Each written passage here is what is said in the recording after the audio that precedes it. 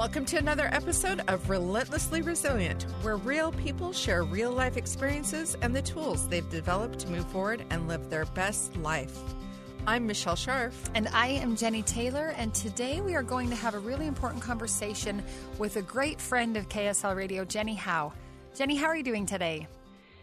I'm great. I'm actually feeling a lot better. I moved last week, and so if you would have asked me last week, I would have been an absolute mess, but I'm feeling much better today. So well, I love that you've rebounded from moving that quickly, because I think if I moved last week, I'd still say call me back later. Yeah, I'm there in some of my days, but I'm feeling a little better today. Oh, good. Well, thanks for joining us. First of all, we'd love to have you introduce yourself to our listeners. I know I and many of the other KSL Radio listeners have heard you different segments on mental health, on mental well-being, on all kinds of things under that umbrella. But can we get to know you a little bit? Would you just paint the picture of who in the world you are and maybe what's driven you into this professional field? But let's back up with kind of getting to know you a little bit. Yeah, I'd love to. You know, I don't know if there's a professional in the field who doesn't get into the work that we do without having some kind of history or baggage. You know, I think a lot of us go into this field because we've got stuff of our own that we're really curious about. At least I hope so. You know, I think that makes us more empathic. But in my life, that's certainly true. I grew up in San Diego, California. My parents were originally from Utah, and my dad grew up in really intense poverty, a lot of trauma in his childhood, and because of that, had a lot of addiction. And so he did not get sober until I was almost 7 years old. And as a result, I was the oldest. My parents had me very young. I was witness to a lot in my young years. And I think it developed a lot of perfectionism in me, a lot of codependency, a lot of me thinking I could control other people with my behaviors. You know, if I was good enough, then everyone else would be good enough. So naturally I became a therapist, right? Sure. But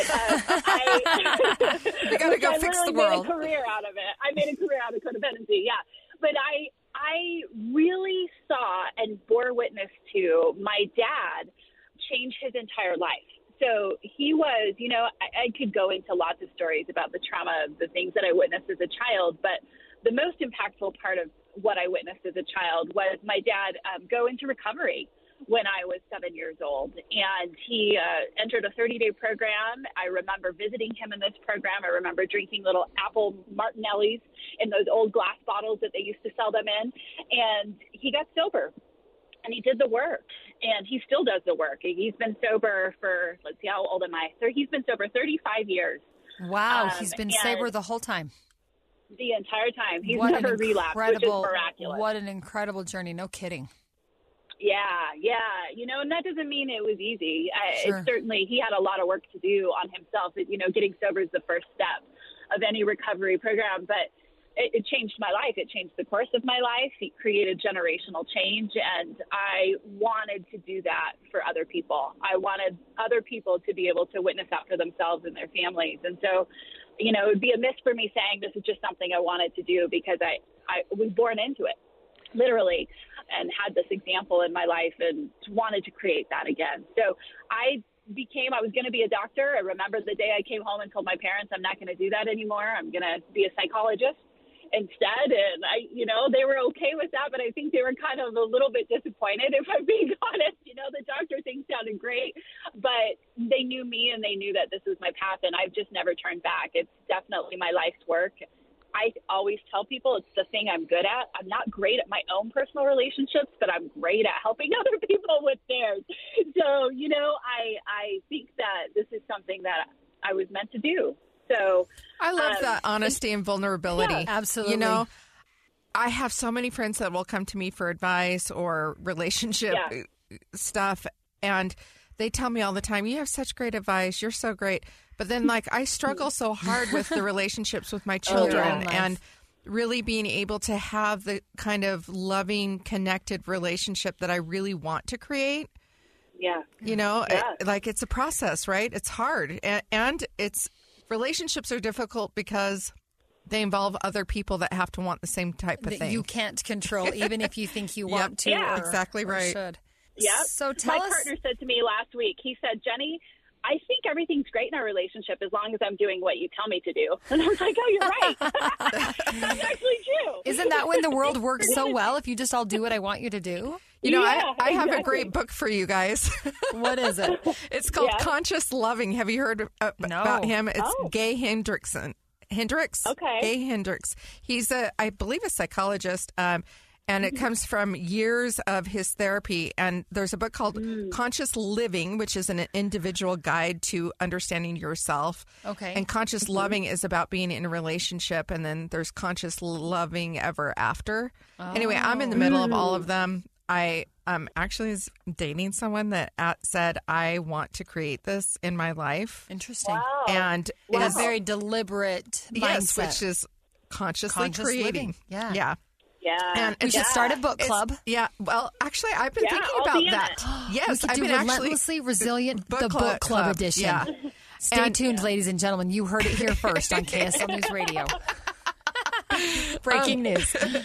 I'm actually really excited about this. This is really something, you know, I want you to do this, and then you can lead our book club, because I would love to have somebody that has some tools and ideas to be able to where you get a group together. I thought about this the other day while I was reading the book. I thought, you know, it'd be great if you got together with a whole bunch of women.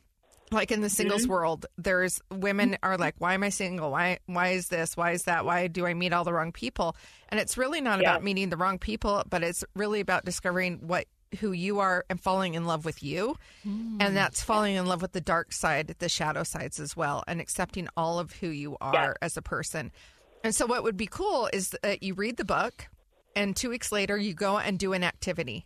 And then you come back, and when you come back the third time, the third discussion is, this was my interaction with you, and this is how I'd like to create a more connected experience with you.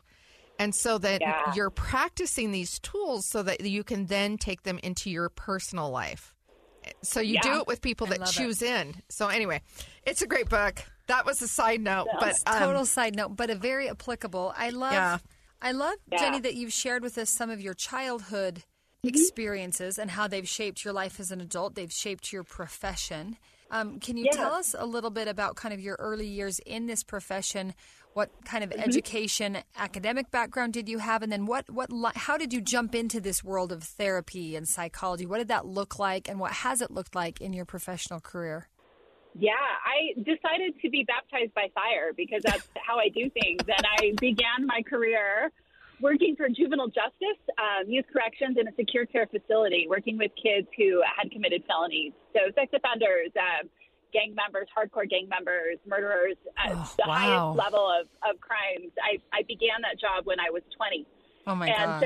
And in Utah, the juvenile justice system serves children until they are 21. So there was literally people there that were older than me sometimes when I began my career. And I worked with young men. And I just decided I wanted to dive right in. And I had just graduated in psychology with my bachelor's. And this was a way for me to get my foot in the door. And then I eventually went and got my master's at Utah State just a couple of years later. And so I currently have a master's degree in psychology. I'm licensed as a clinical mental health counselor. And I do a lot of mental health consulting globally as well. But the first 4 years of my career shaped my entire career in such a positive way. I was able to really understand family systems and how deeply we're affected by what we surround ourselves with, and how every human being has the capacity. And you just mentioned the shadows and the darkness, right? You know, every human being has the capacity for both, period. And we as clinicians, or just people who support people, humanity, have a responsibility to see both parts of people.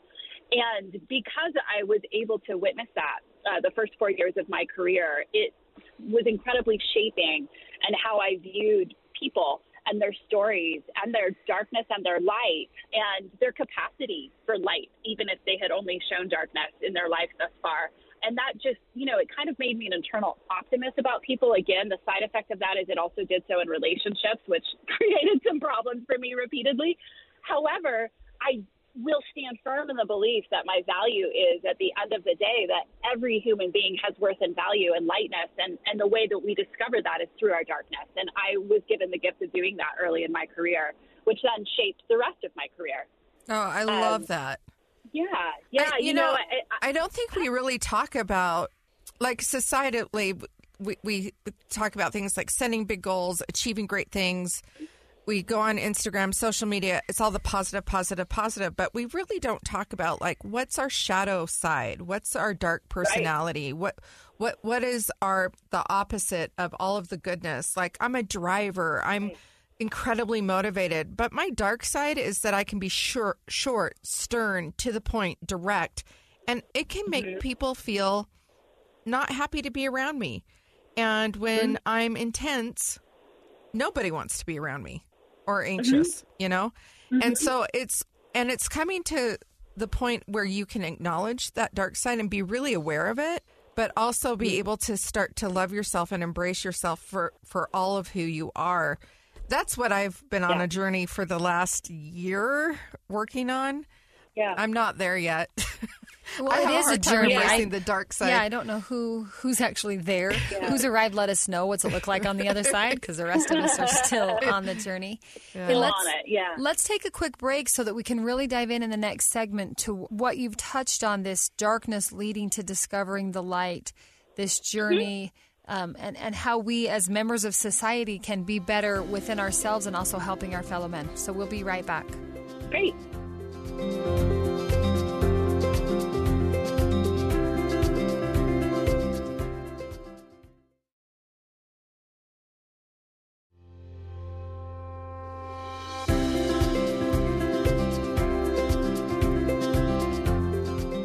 And we're back.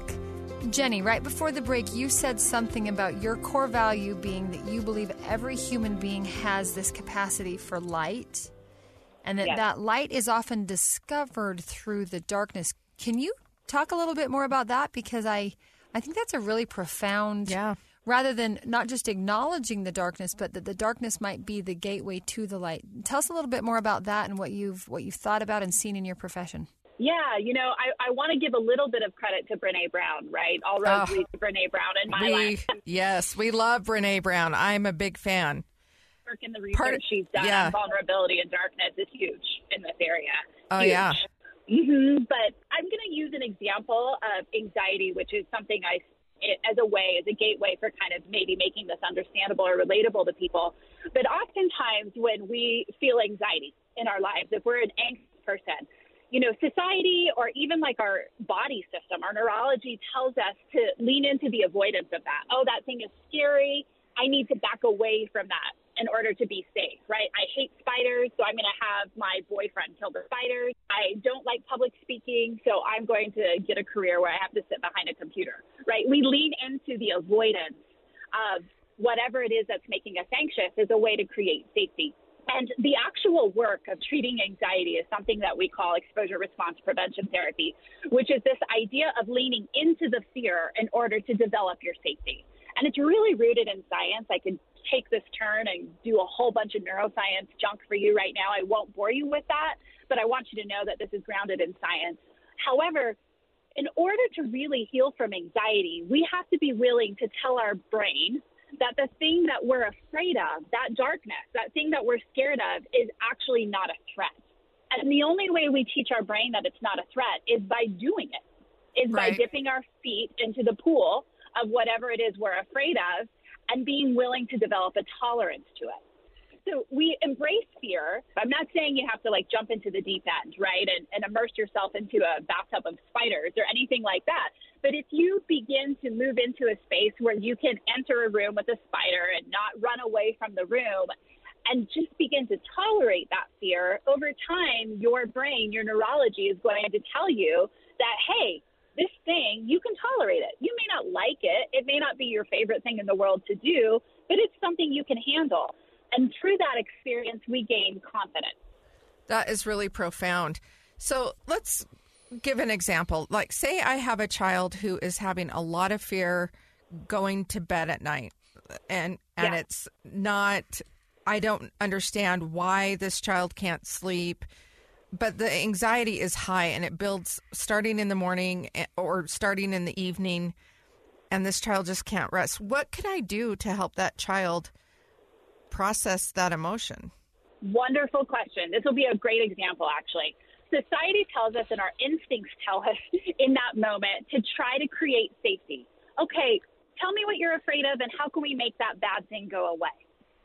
What science tells us, and what I know to be true, and this whole concept of leaning into the darkness or to the anxiety, is in that moment when your child's afraid, I would have them really describe in detail the worst case scenario. So let's say your child is afraid of monsters under the bed. Instead of just immediately trying to fix that by like making some monster spray and telling them the monsters aren't real, instead have them talk about that truth. Tell me about this monster. What would this monster do to you if it was alive? What do you think would happen? How would that feel in your body? Get them to really take that emotion, that fear that they're living and breathing inside of their body, and pull it out of them. Get them to describe it. The whole art of verbal processing is really cathartic for this. Let them describe that fear and teach them through the description of that, man, that does sound very scary. I could see why you're scared of that. So if these monsters are real, how can you prepare yourself for that? And then teach them the resiliency, right? The whole point of this podcast. Teach them some resiliency and confidence by helping them access tools, by teaching them tools as to how to handle this worst case scenario. Validate it by making it real. It's so invalidating when somebody tells us that our hard feelings aren't real, right? I don't think there's anything worse in the world. But yet when our children or people we love come to us with hard feelings, and we immediately try to fix them, that's the most invalidating thing we do. It doesn't teach them anything. They gain nothing from that experience. They don't gain confidence. They don't gain self-esteem. They don't gain resilience, right? I appreciate you saying that. I need to like put that on record and remind myself 500 times a day. Same. Because as a type A personality, I see you shaking your head over there, Jenny. Oh, yeah. I tend to want to fix things, and then I don't mean to be invalidating, but I can see it after I've already done the damage. That is hard. Yeah. It's hard to learn how to kind of step back and not want to, especially when it's our children, I think. That's the worst. Can I ask a question, Jenny? I love what you're saying. Yes. I'm taking copious notes as a mother going, oh my gosh, I got to learn this. I love the idea of leaning into the fear or leaning into the anxiety. I happen to be a worst case scenario-ist, if that's a thing. And some people think it's kind of doomsday, but for me, it's actually helpful because if I can think through the worst case scenario, and if I can survive the worst case scenario, well, then probably what's going to happen isn't going to be as bad as that. So I'll be okay. Here's a question, though.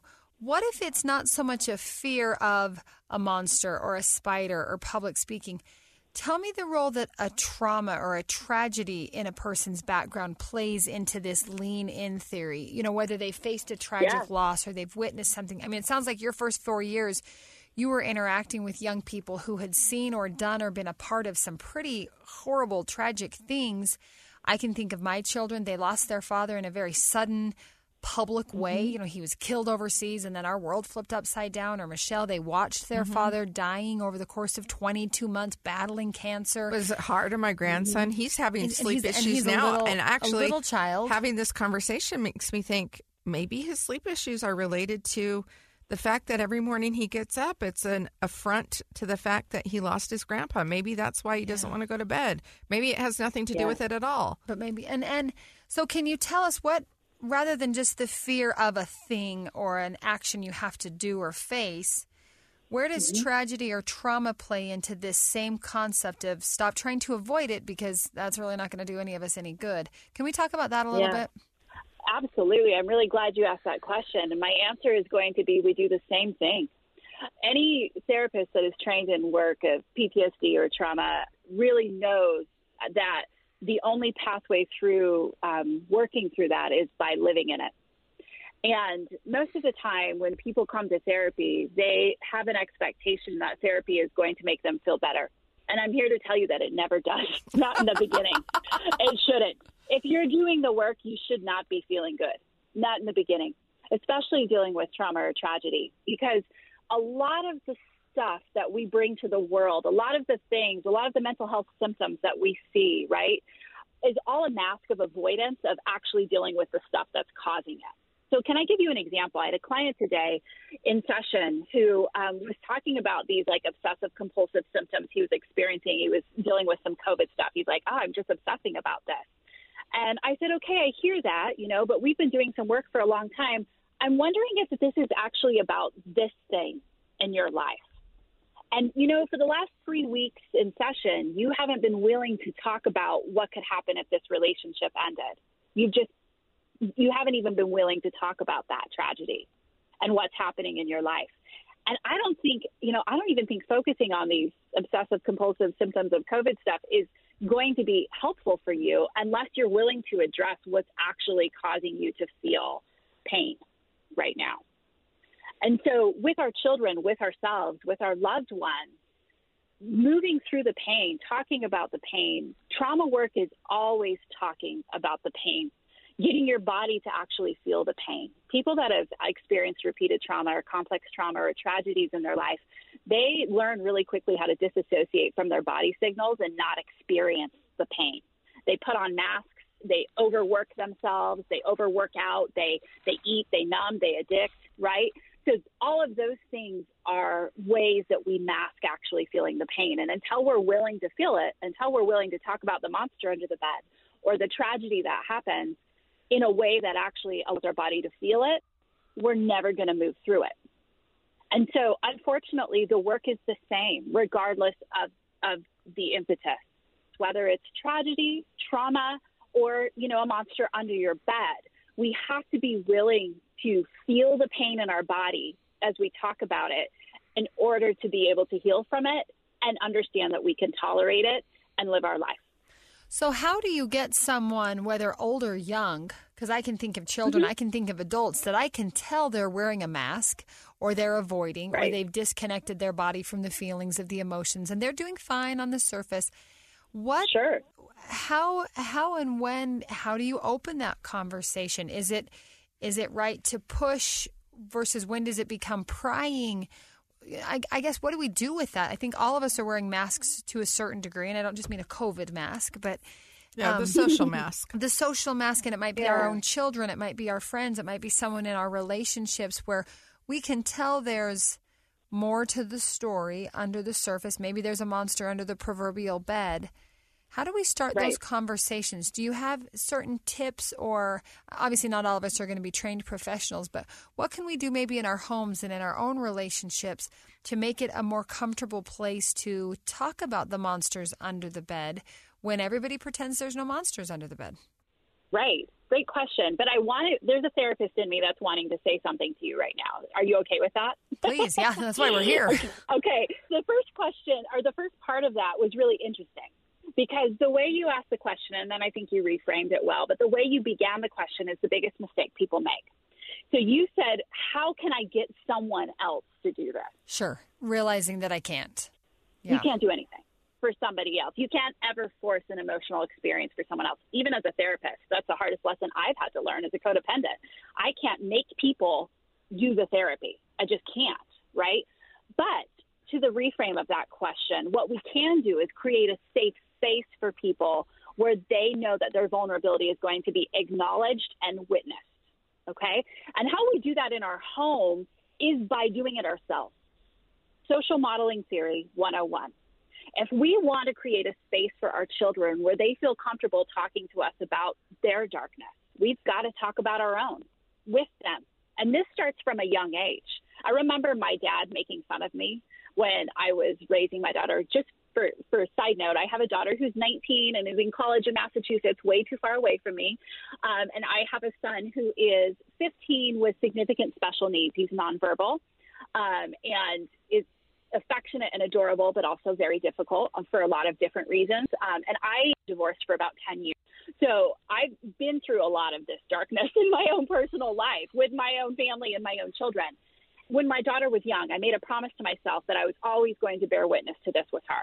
And one time I was at my parents' house, we were having dinner together, and she was throwing a tantrum. She was like 2 years old. I don't remember why. And I sat down on the floor with her, and I said, here, I hear you. I hear that this is something you want to do right now. Talk to me about why. Tell me why you want to throw this fit. You know, rather than just going straight to the discipline, I went to the acknowledgement of the feeling behind the discipline.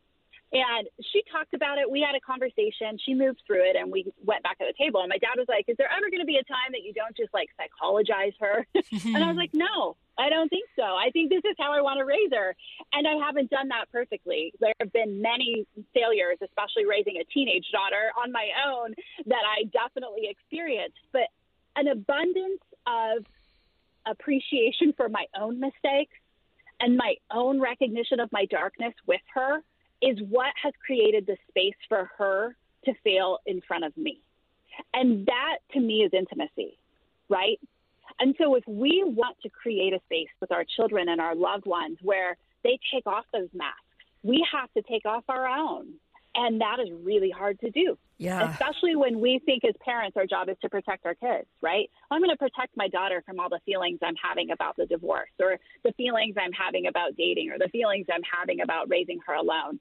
Or I'm going to let her know at an age-appropriate level what is happening. You know, when I come home from work and I'm slamming cupboards and she thinks that that's about her, rather than just allowing that to be unspoken, to say, gosh, you know, this is what happened today. I got this text message and I didn't handle it well. You know, I totally screwed this up.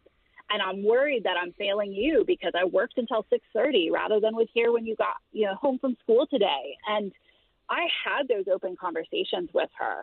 And I think that is the safety that we can provide our children and our loved ones in our life that allows them the space to not feel like they have to perfect anything. My daughter knew I wasn't perfect. I am not perfect.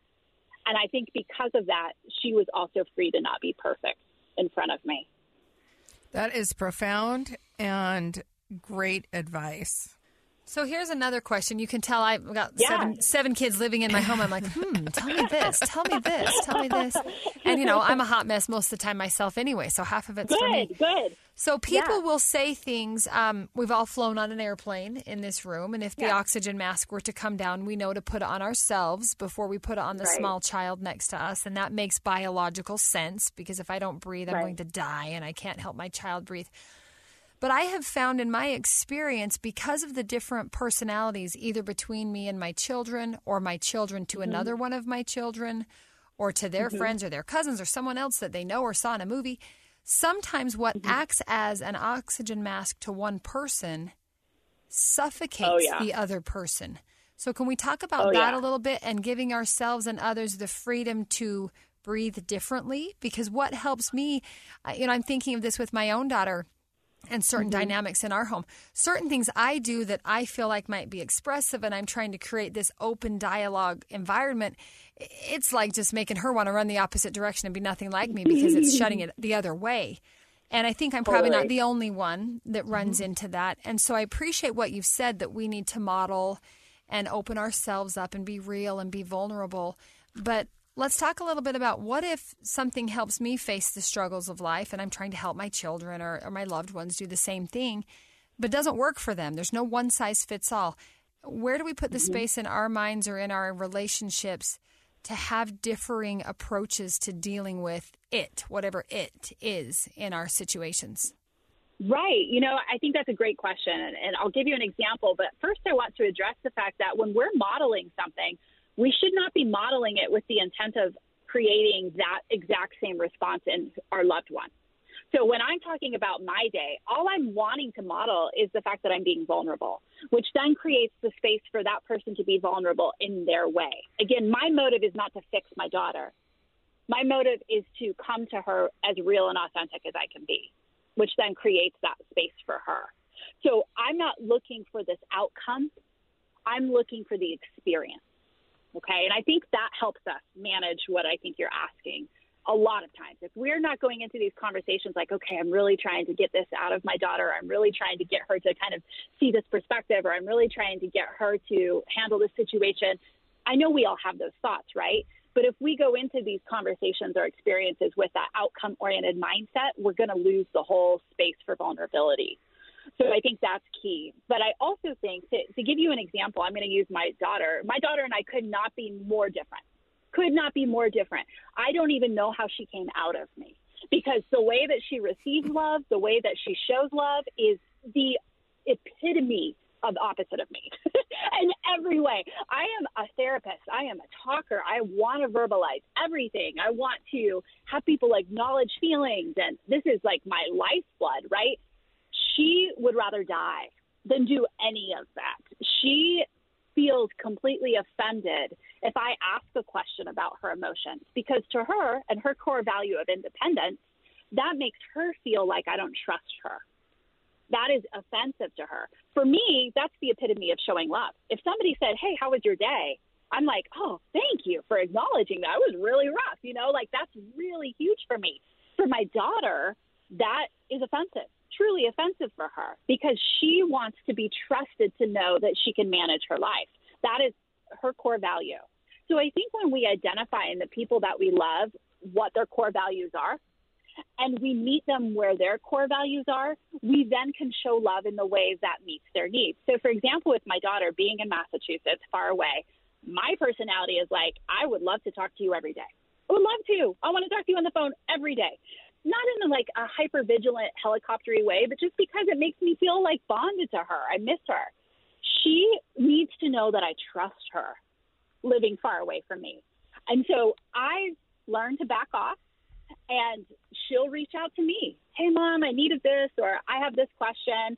And when she started the conversation, I'll say something like, hey, do you want to chat today? And she'll say, oh, yeah, I've got time, sure. And then we'll talk, and it's completely her choice, and she doesn't feel like I'm intruding, right? But there are some people who, if their moms didn't reach out to them and they were at school across the country, that would be like they would feel abandoned. So we have to acknowledge to the point of trauma. Value. Some people would be abandoned to that would be me. Yeah. I would feel abandoned to the point of trauma. No joke. And if my loved one didn't do that. It's so difficult. And I just want to say to Ginny, as a mom, you have 7 kids. I have 4. They are all so different. They're so different. It is hard. It's easy to talk about these things in examples, but it is difficult sometimes to understand the motivation or the needs of the individual child.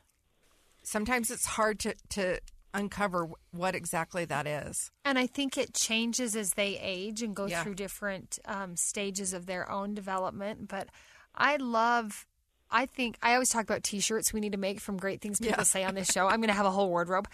I love what you said, that we can't be focused on the outcome. If everything I'm doing is because I'm expecting that my action A will create outcome B in my child or my friend or my society, I will always feel frustrated and like I've failed. But if I can focus on the experience or the environment and then let the outcome be what the outcome naturally is, that's so freeing. And again, not trying to fix everything, but just let's try to face things one at a time. But I do love that. I love what you're saying. And I'll admit, in this moment, I feel overwhelmed to say, okay, that's 7 little people that I've got to try to, what's your core value? What's your core value? Do I have to read through? And again, I think sometimes we overthink it because we're worried that we're not paying enough attention. So then we do become hypervigilant helicopters, which of course does no good. But I do appreciate what you said. Yeah, I do think logic and thinking about things is important. But I also feel like our approach needs to come from our heart. Like we need to take a breath and take a step back. And it's back to that concept of the grace. Right. And kind of approach our kids. I did that the other day with my daughter. I took her out to dinner, and I've been really wanting to have a conversation that needed to happen. And I sat there and I really just felt in my heart all this love that I have for my daughter. And I was able to make a few brief sentences that she was able to actually hear. At one point, she kind of interrupted me and said, "It's okay." And I said, "No, I need you to hear me. And what I'm doing is apologizing to you for where I have not met your needs." And she was able to really listen and hear it. And, sometimes I think that we get in our heads and we try to approach things and connect with our kids, especially on a head level. But really, we need to come at it from our hearts, I agree. I couldn't agree more with what you're saying. I think what I'm hearing both of you say is that we just need to trust ourselves as women, as mothers, as parents, as partners to have the stuff and the knowledge already in us to be able to do the thing, right? I think, as I heard you say, I have 7 bodies, and the thought of, having all their core values, memorized is really hard. But my response to that would have been in that moment to say, you already know. You already know. You don't need to perfect it. You already know. Your instincts already know what that child values. Yeah. And just allowing yourself to trust that, I think, is really the witness to that, just like you did in that experience with your daughter, right? You allowed yourself to trust what you were feeling in that moment rather than overthinking it. Yeah, absolutely. We need to take another break. When we come back, we have had some really powerful guests on our show recently, have shared some really personal insights with their battles with massive depression and suicidal ideation and attempt. And I would really like to kind of explore like how we can support those that are suffering with this kind of level depression and talk a little bit about suicide itself. Let's have that discussion when we come back.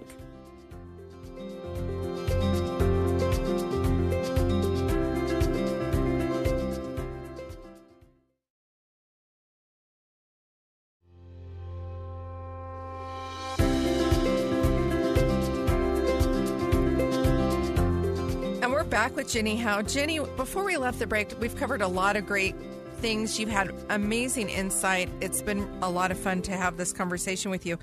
I mentioned before we went to break that we've had a lot of people come on our show recently, kind of a cluster of listeners who have contacted the show one way or the other, and they shared their stories of suicide with us, which is so powerful, and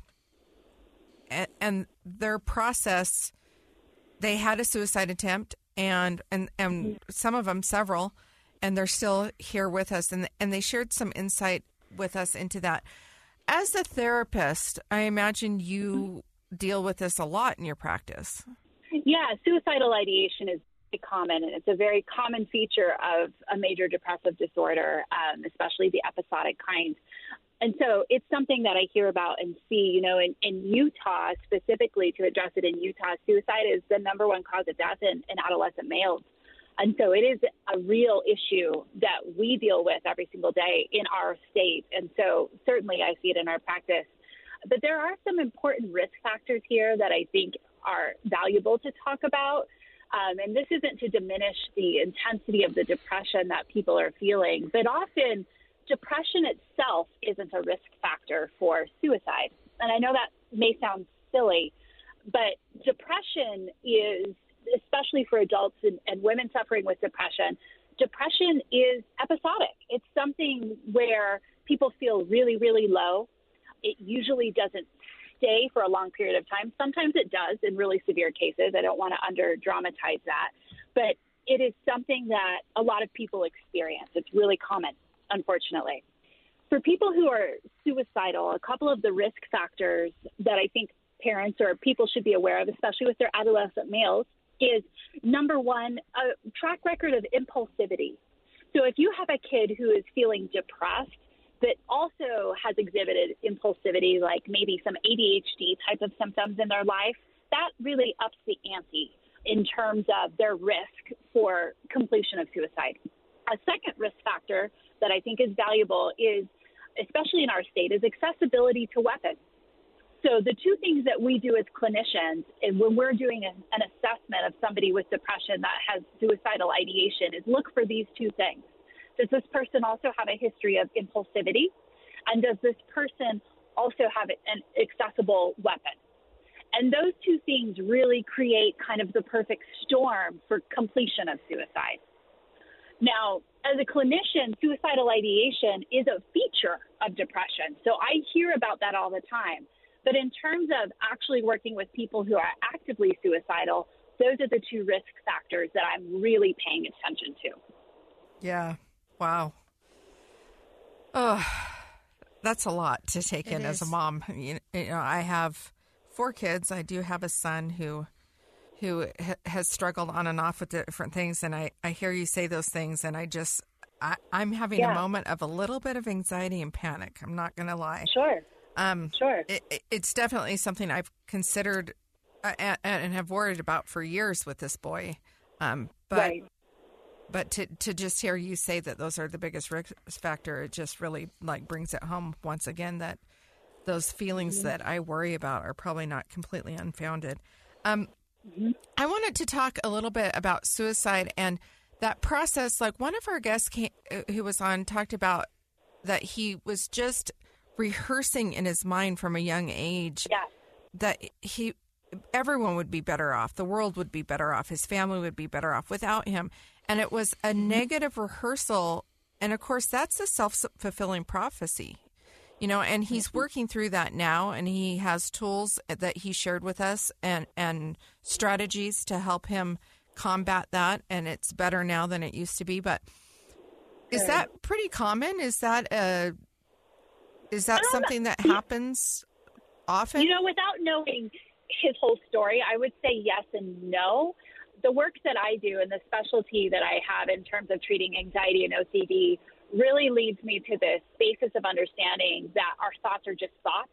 And sometimes we give our thoughts so much more power than they deserve, right? If we were to really look at our brain and the 40,000 thoughts we have a day, there are so many of them that are worth trashing.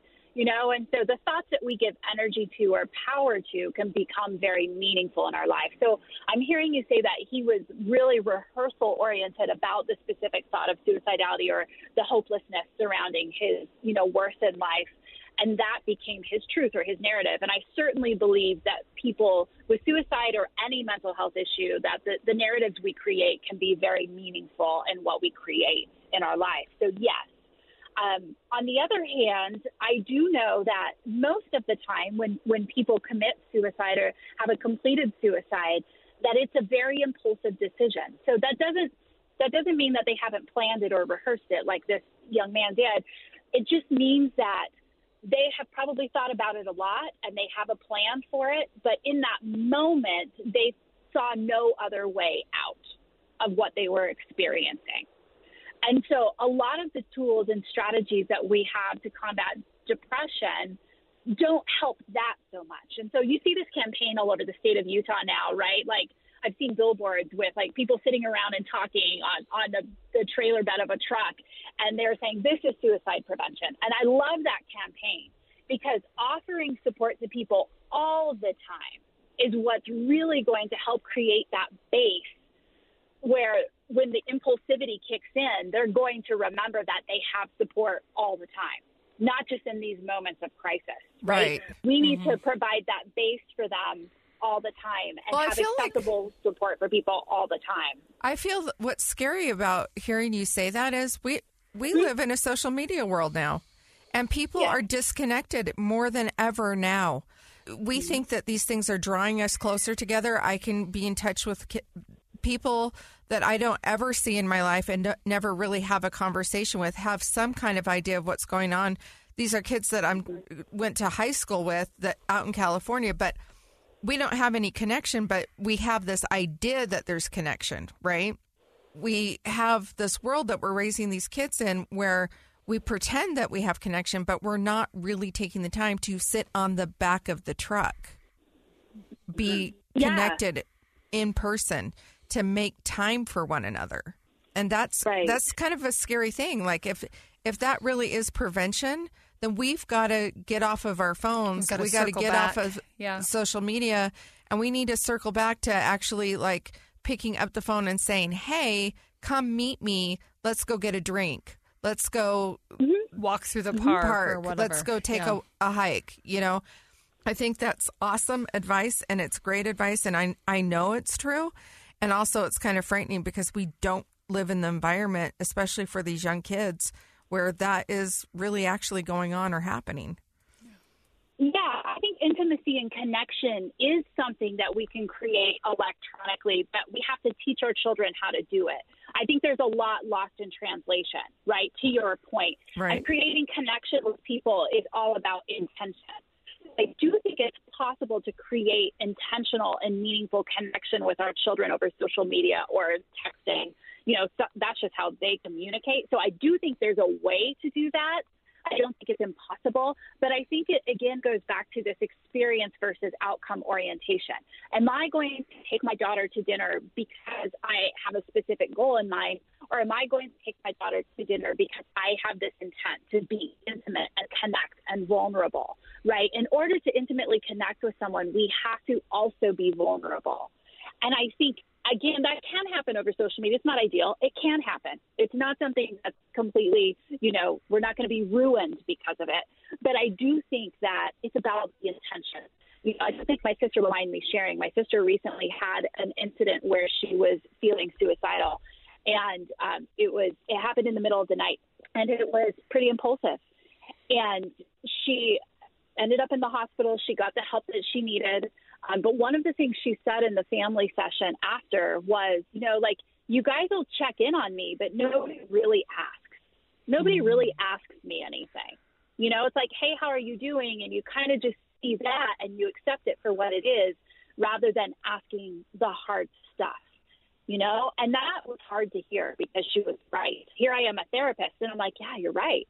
But I think we can connect. We just have to be willing to invest in the intention of it, I love that word, the intention, the conscious, the deliberate. It's all that same concept. Yeah. And I wish we could talk with you for days and days and days, but I know our time is running short. Jenny, we always ask our guests to tell us, what is resilience? What does it look like to you? In this context of this greater conversation we've had about parenting and mental illness and suicide and everything, can you conceptualize resilience for us and what we individually can maybe be a little more mindful or conscious of as we're trying to build that resilience in ourselves?